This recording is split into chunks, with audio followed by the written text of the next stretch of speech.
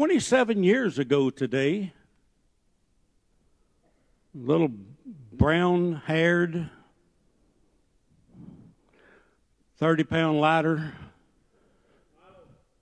Baptist minister walked into the media center at Harvest to become part of the staff. I came on board to fill in a short time while we had a staff member's wife was passing away with cancer. I started on Sunday. The lady passed away on Wednesday. And I thought, I'm going to be a short-term staff member. God had other plans.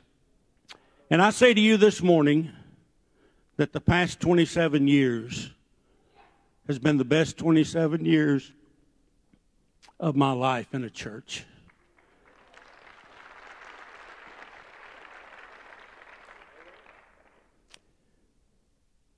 I want to talk to you this morning about revival. We've all experienced revival. I preached a lot of revivals. Before I came on staff at Harvest, it was nothing unusual for me to preach 8 to 10 revivals a year, all over the place.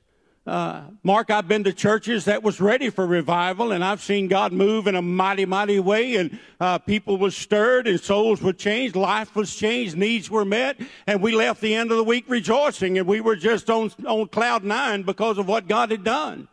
I've been in meetings with people where we preach from Sunday morning, from Sunday night to Friday night, and we've left there some tired, wore-out ministers, and God did very little that week because they were not prepared for revival. Revival is not an accident, people. Revival is not even complicated. Revival is very clear as to what it takes to have a revival. And I want to read this morning out of Psalms 85 to begin with, but we're going to use a lot of scripture, and I've got a long way to go this morning, and so I want you to stay with me. I'll try to finish as soon as I can, but we were talking this week about revival and the need of revival and how churches is crying out for a revival. In fact, we were talking this week with some other pastors, and in that meeting we were discussing how few of the younger generation see a need of church. That's just not in their priority list. In fact, I can't tell you how thrilled I was a couple of Sundays ago whenever we had a lot of young children and young people and young couples be baptized. It's exciting whenever those people are seeking God and they're making their plans to be a child of God. But not very many people are doing that anymore. And so there's a cry for revival. In the Bible, in Psalms 85, the children of Israel were coming back from exile. They were entering back into the promised land.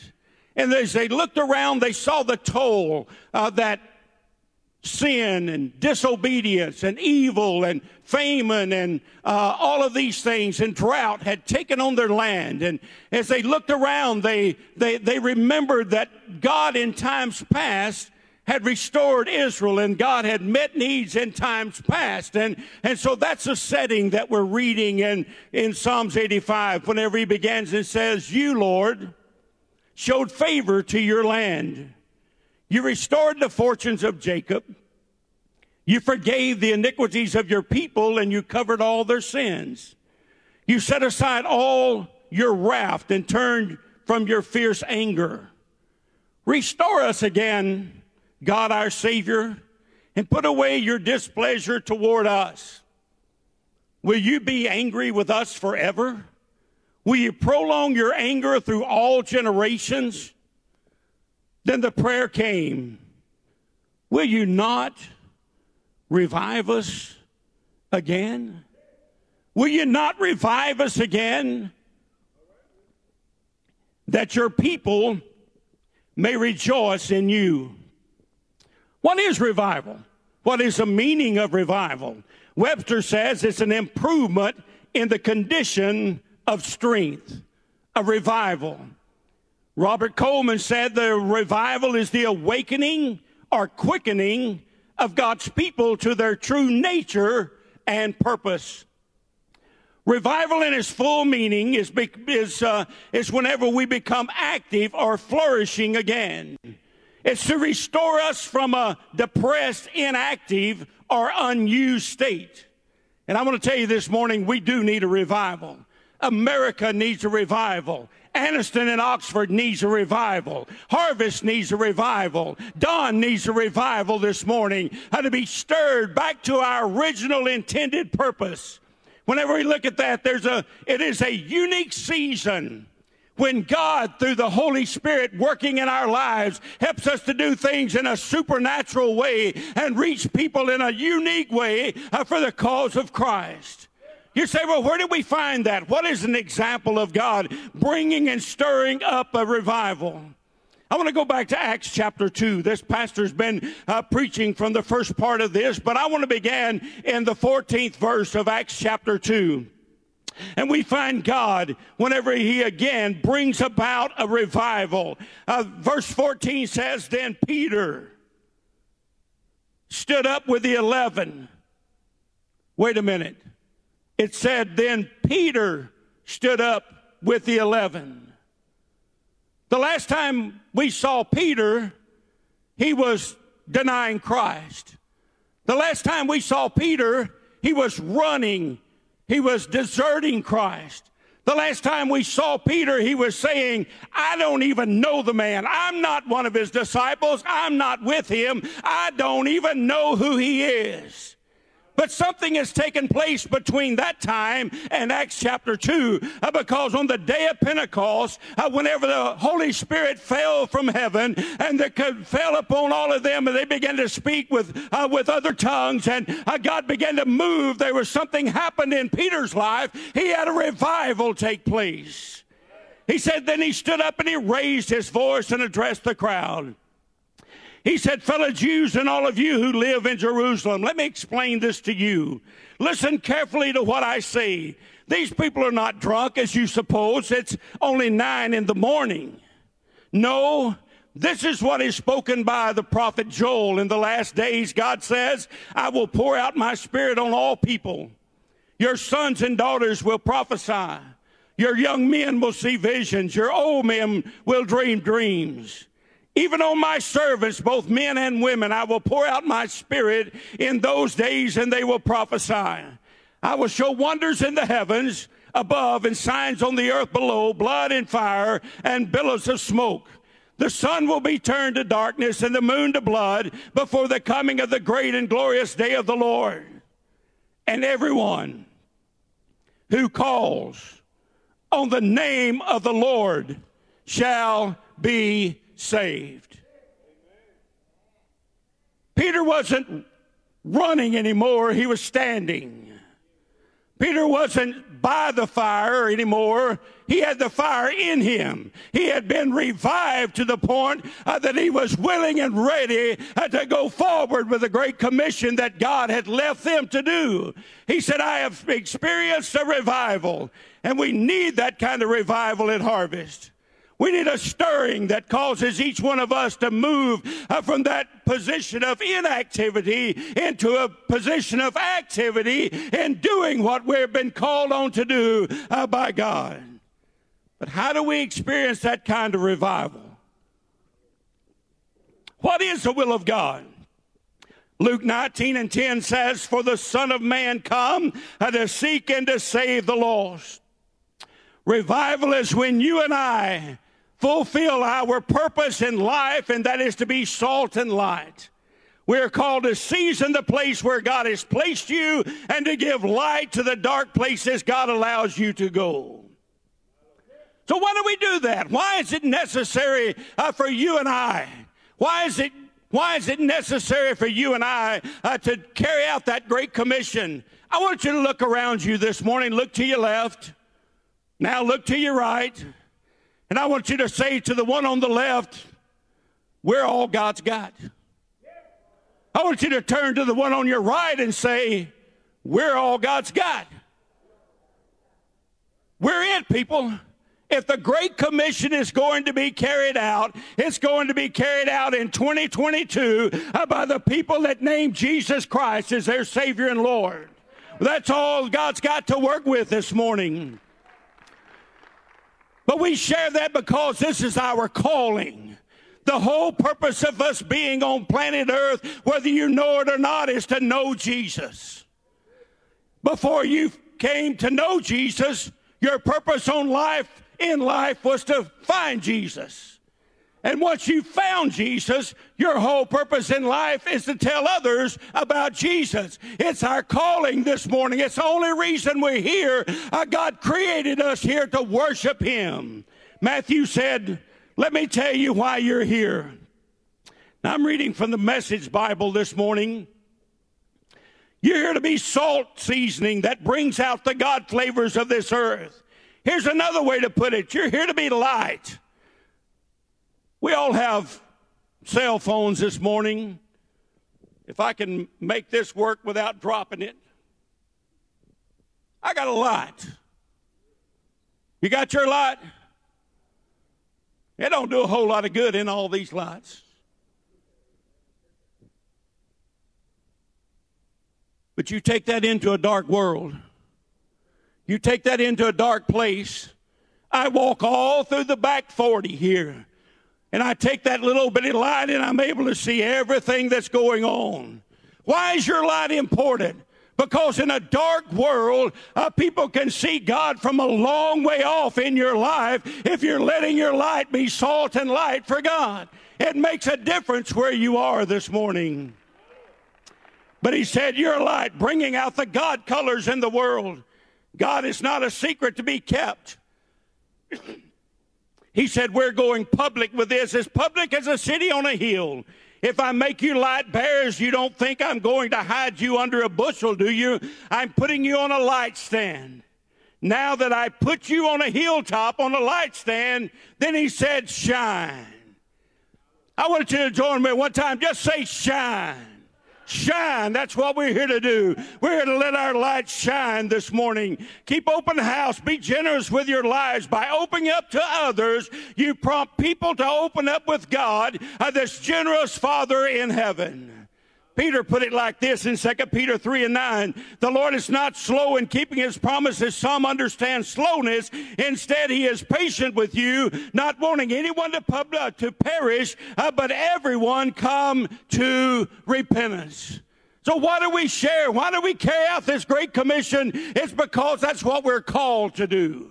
It's what we're called to do. The second reason we do that is because people need the Lord. News alert this morning. The only way to get to heaven is to be saved. News alert this morning. The only way to leave this life and enter into eternal life with God is for you to have a personal relationship and be born again by the blood of Jesus Christ. In a world that has forgotten that message altogether and that's not preaching that message anymore, heaven is real and hell is real this morning. People need the Lord. There is a heaven and there is a hell. The reason we share our faith with people that is because they need the Lord, because I'm going to tell you this morning, church is not a game. Parents, lost children are going to hell. Children, lost parents are going to hell. Lost siblings are on their way to hell.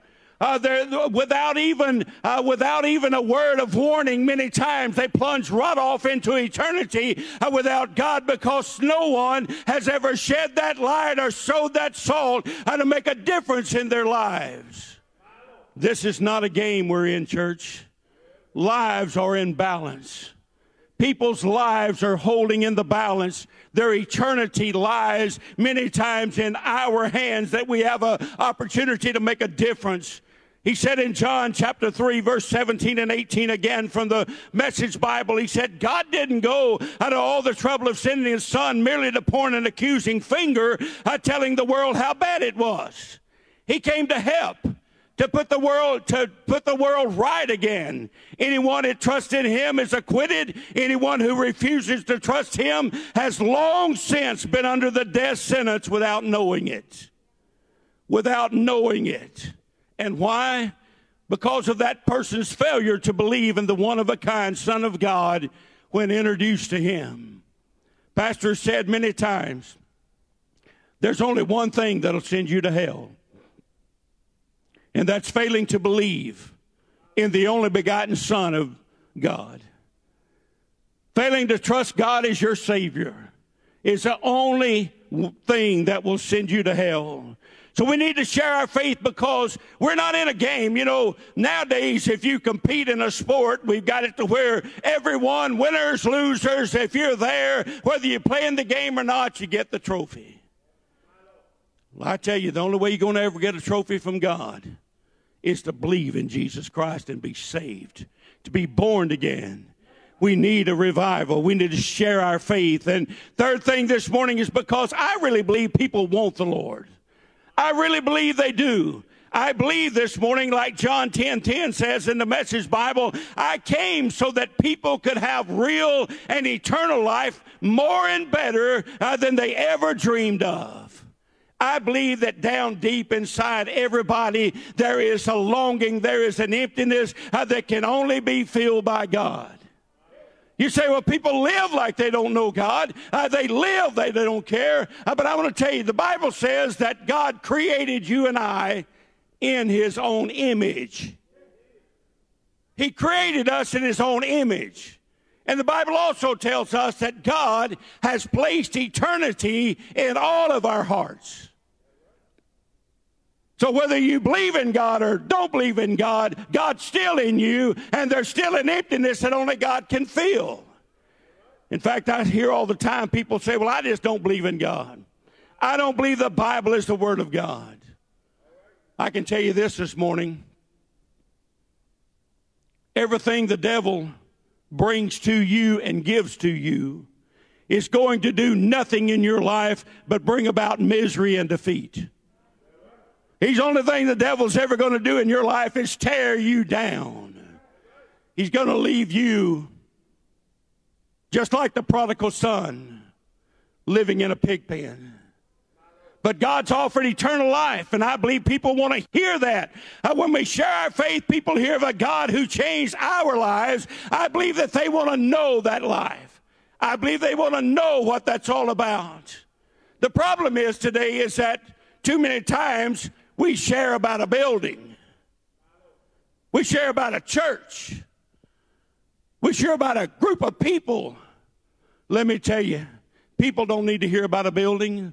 They don't need to hear about a group of people or a denomination. They need to hear about a life-changing God who's able to save them and is able to turn their life around, and that's able to break those strongholds in their lives this morning. They need to hear about Jesus.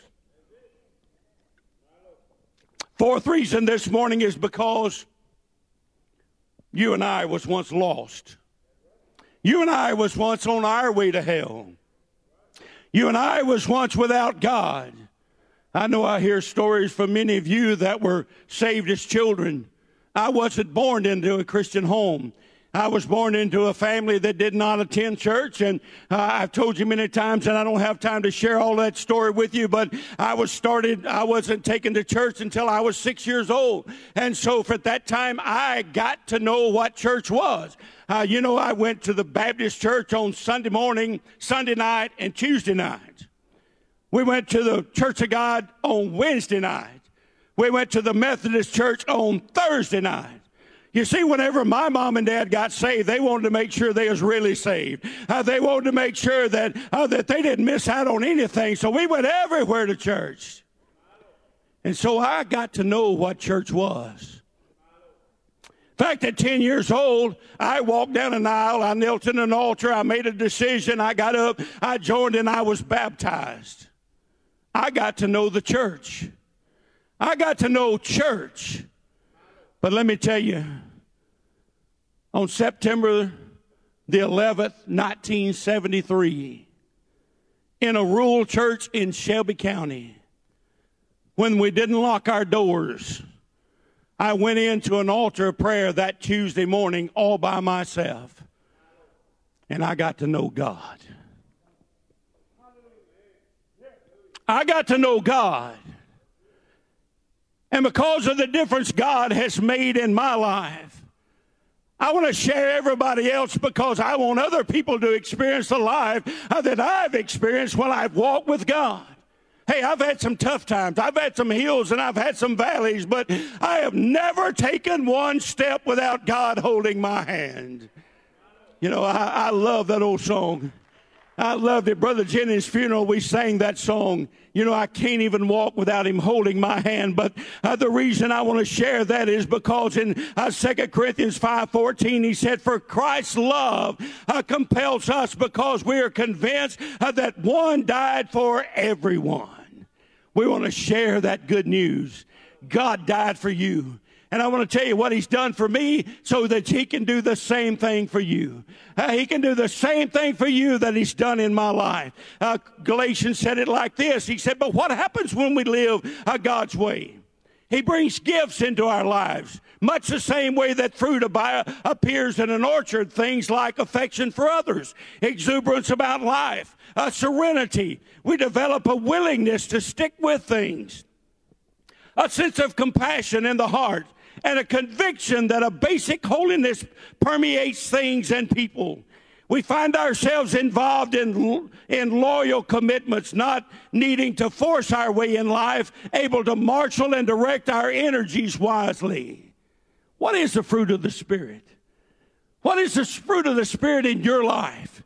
Is it not joy that overflows, peace that subdues, patience that endures, kindness in action, faith that prevails, gentleness of heart, and strength of spirit? You know what? All of our goal ought to be is that I want my life to be so attractive that people that know me and don't know God will want to know God because they know me. That ought to be the goal of all of us. There was a study shown that if a person is looking for God and you're a sincere, godly person, there's a large percentage of chance that that person is going to be led to God by your life. It's also a fact that if a person is looking for God and you're insincere in your godly walk with God, that your life is going to be a hindrance to them ever finding God. And so we need to understand, people, this is not a game. We're all God has to work with, and God's depending on us. But I want to tell you, I wouldn't trade the life that I've had with God for anything this world. I wouldn't even trade it for that $5 million cash they offered me. I want to tell you, there's nothing like knowing in the morning whenever I rise up out of that bed that God is with me. That God is with me.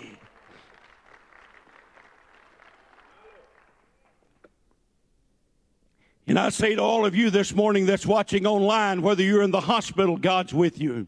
Whether you're at home, God's with you. Whether you're in the car, God's with you. Whether you're saved, God's with you. Whether you're lost, God's with you this morning. You can't hide from God. God is with you this morning, regardless of where you are. He's waiting on your call. How does this revival happen? If this is what revival is, how does it happen? Well, we have meetings, a preacher. No, it's not. Revival happens whenever God's people become aware of what our purpose for God is, and we begin, number one, to recognize the moment God gives us. The world is going to be changed whenever you and I take opportunities given us in the world to lead people to God. You don't live where you are by accident. The job that you hold down every day has meaning. The places that you travel every week is not just out of happenstance. But the Bible says in Psalms 37 and verse 23, the steps of a good man are ordered by the Lord. Every place you go, God provides an opportunity. We're on the golf course this week. Pastor and I played on Wednesday mornings if we can find a clearance that day and we don't have anything else pressing. And By the way, I think he beat me Wednesday. I try not to let that happen very often, but he might have beat me Wednesday out there on the golf course. But we're on hole number 5, playing with a friend. He gets over the ball and ready to put it into the hole. He says something I very seldom ever hear on the golf course. He said, "Pray for me." He said, "Pray for me." We've always said God doesn't care about playing golf. Pastor said, "Lord, help Marcus." Knocked that ball, went straight in the hole, Willie. I'm thinking, what about that?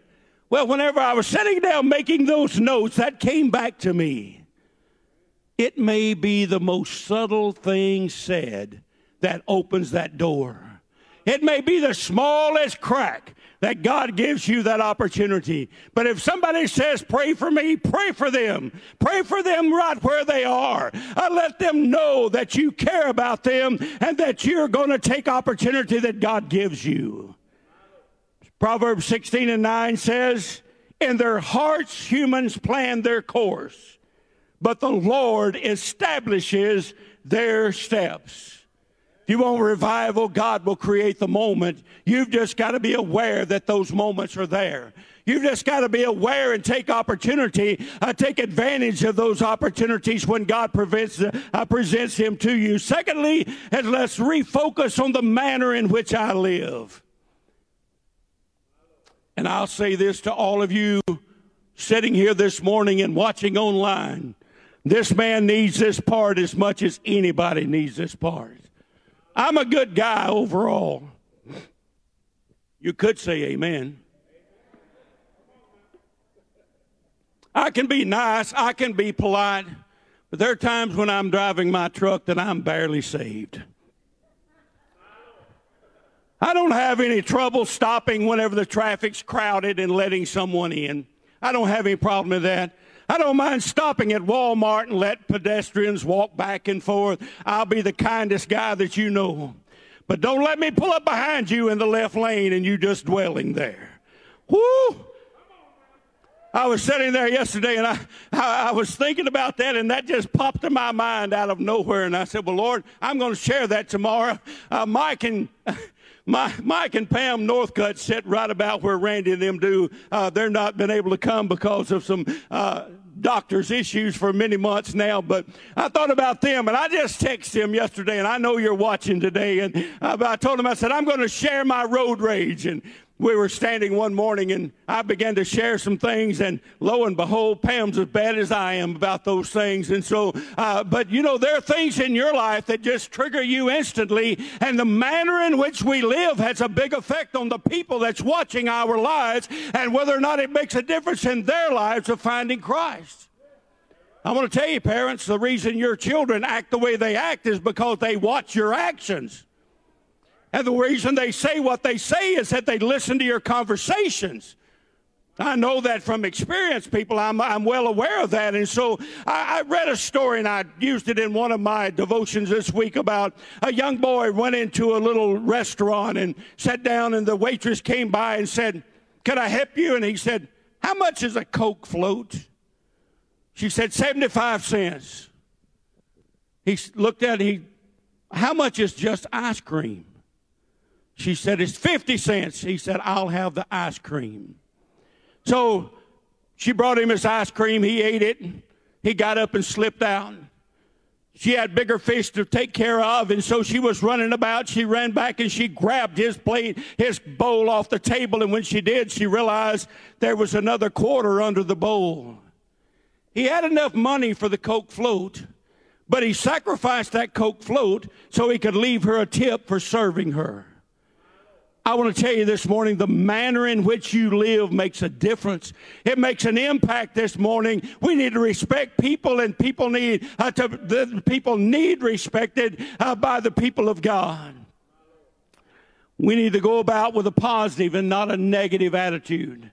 I want to tell you, I sat over there Wednesday afternoon, and the devil just climbing his best, trying to get me to be negative about what we were facing and what was going to come in, and make preparations and all those things. And that song came to mind, "Nothing is impossible with God." Nothing is impossible with God. I want to tell you this morning, regardless of what you're facing, don't allow the devil to get you negative. Stand up and be positive about the God that you serve. John 3:16 says, "For God so loved the world that he gave his only begotten Son, so that everyone who believes in him may not die but have eternal life." Be positive.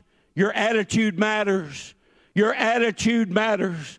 Don't think you're going to go on the job 4 days a week and have the most negative attitude, and on Friday, whenever somebody mentions a problem that they have, that you're going to be effective saying, "God can help you." If we're going to have revival, we're going to change our attitudes, and we're going to deal with people like they're real people and like their lives matter. Because the church today, many times, is walking around with our chin up like we've never done anything wrong in our lives, and there's a world going to hell because we were so negative. The second thing, this is not fun, folks. The second part is common ground, not battleground.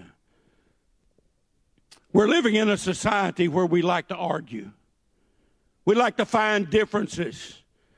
This world right now is divided.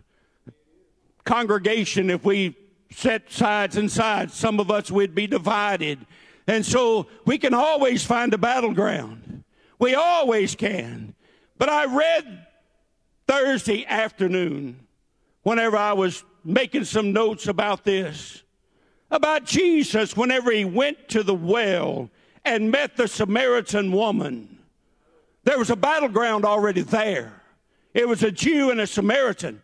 He had every opportunity in the world to let that battleground be the forefront of all that he said. But he found common ground. What was that common ground? A drink of water. He used that drink of water to be common ground so that he could talk to her and so that he could converse with her and change her life.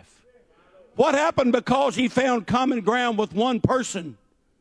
A whole city, a whole village got to come out and see Jesus, and they met Jesus through one act of common ground. It's important for us to understand that. Paul said, "To the weak I become weak to win the weak. I have become all things to all people, that by all possible means I might save some." Find common ground. Find common ground. Find a like interest. Golf has opened up a lot of doors for me.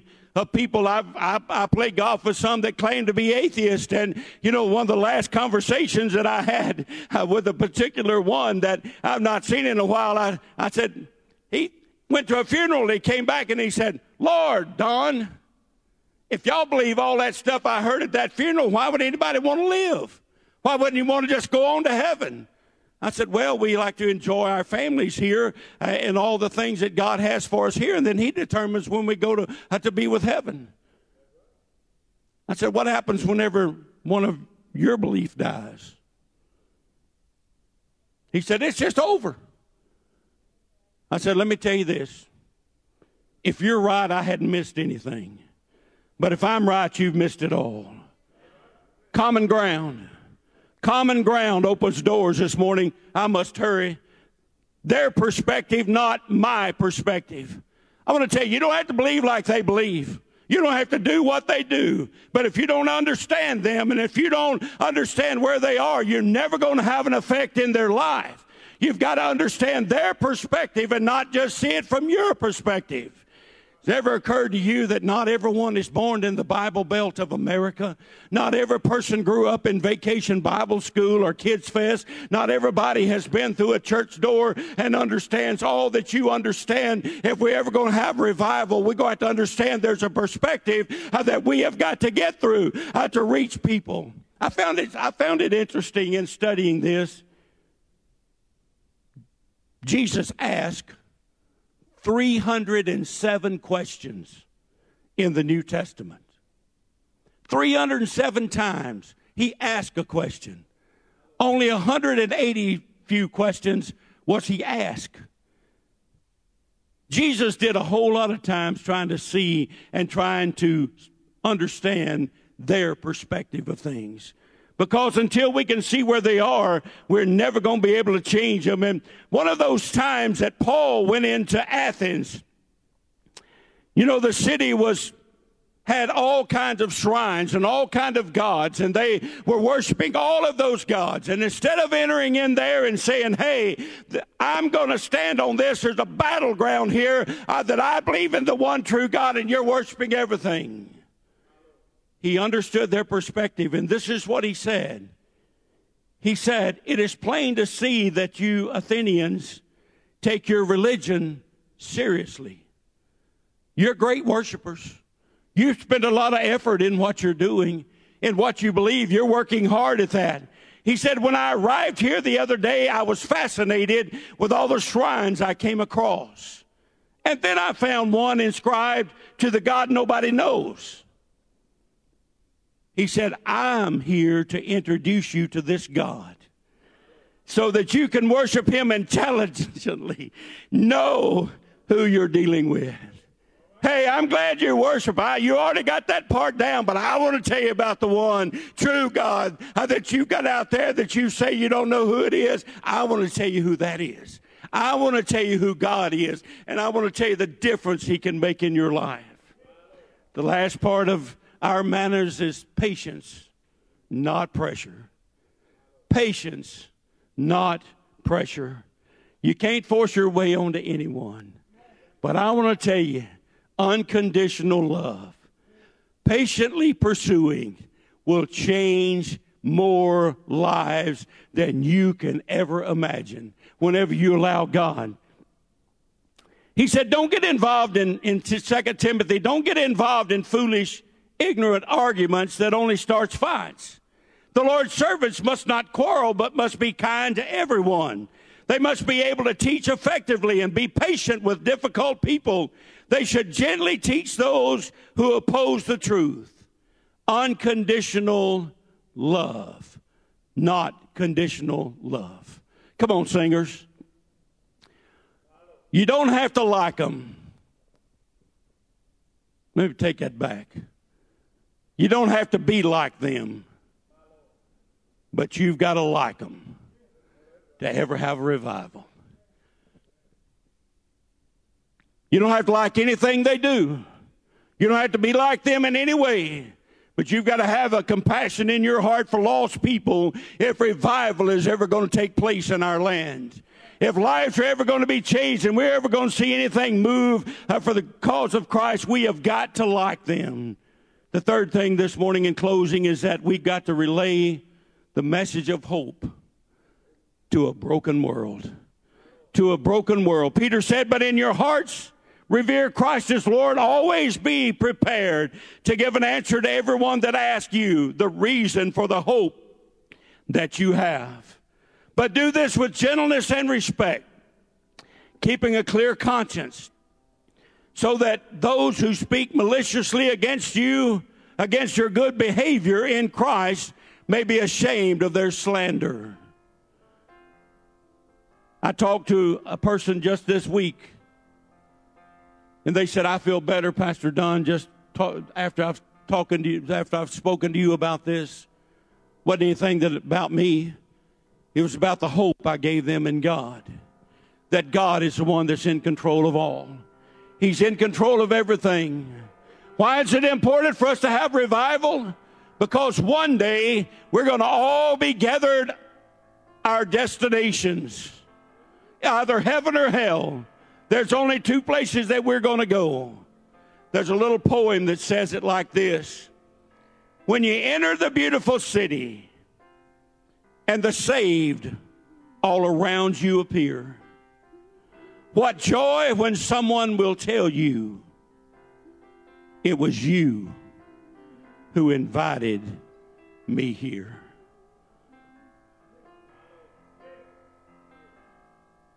You have people in your life that nobody else has the opportunity to reach like you have. You have people in your moving that only you will have those opportunities.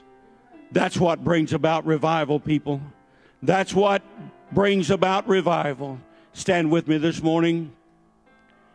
2 Chronicles 7:14 says, if my people, which are called by my name, shall humble themselves and pray, and seek my face and turn from their wicked ways, then will I hear from heaven. I will forgive their sin, will heal their land. Verse 15 says, now mine eyes shall be open, and my ears attentive to the prayers offered in this place. Verse 16 says, for now I have chosen and sanctified this house. Chronicles was talking about the tabernacle, the temple of God. The New Testament tells us that the temple of God is who? You and I. That we are the temple of God. Sanctified and chosen this house, that my name may be there forever, and mine eyes and my heart shall be there perpetually. God has chosen you. God has chosen you to start a revival where you are. Start a revival where you are this morning. Until each one of us takes that to heart, America will never be changed. Until every child of God takes to heart the Great Commission, the world will never be changed. Sing this song with me this morning. I speak Jesus. Shout it from the mountains. Jesus in the streets. Jesus in the darkness over every enemy. Jesus for my family. I speak His holy name, Jesus. Because your name is power. Your name is healing. Your name is life. Break every stronghold. Shine through the shadows. Burn like a fire. God, help us wherever we go. Sing this with us. I speak Jesus. Shout Jesus from the mountain, and Jesus in the street, and Jesus in the darkness over every enemy. Jesus for my family, I speak the holy name, Jesus.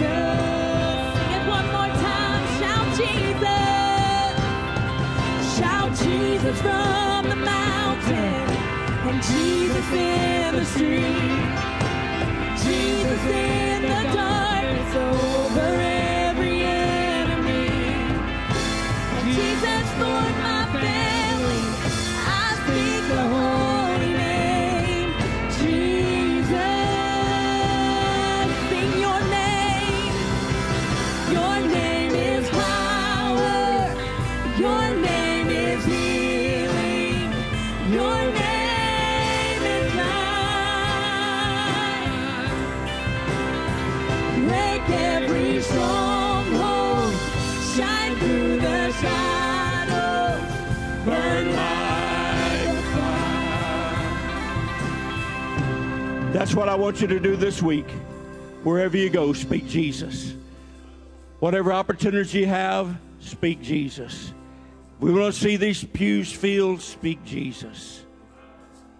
Reach those that need to be reached. So I challenge you every time that I stand behind this pulpit, wherever you go, whatever area of life God takes you this week, brighten the dark corner of a lost world with the glorious light of the gospel of Jesus Christ. One more time, give God praise today. Sing, folks. Amen. God bless you. You are dismissed. Shout Jesus from the mountain, and Jesus in the street. Oh, Jesus in the darkness over every enemy, and Jesus for my family. I speak the holy name, Jesus.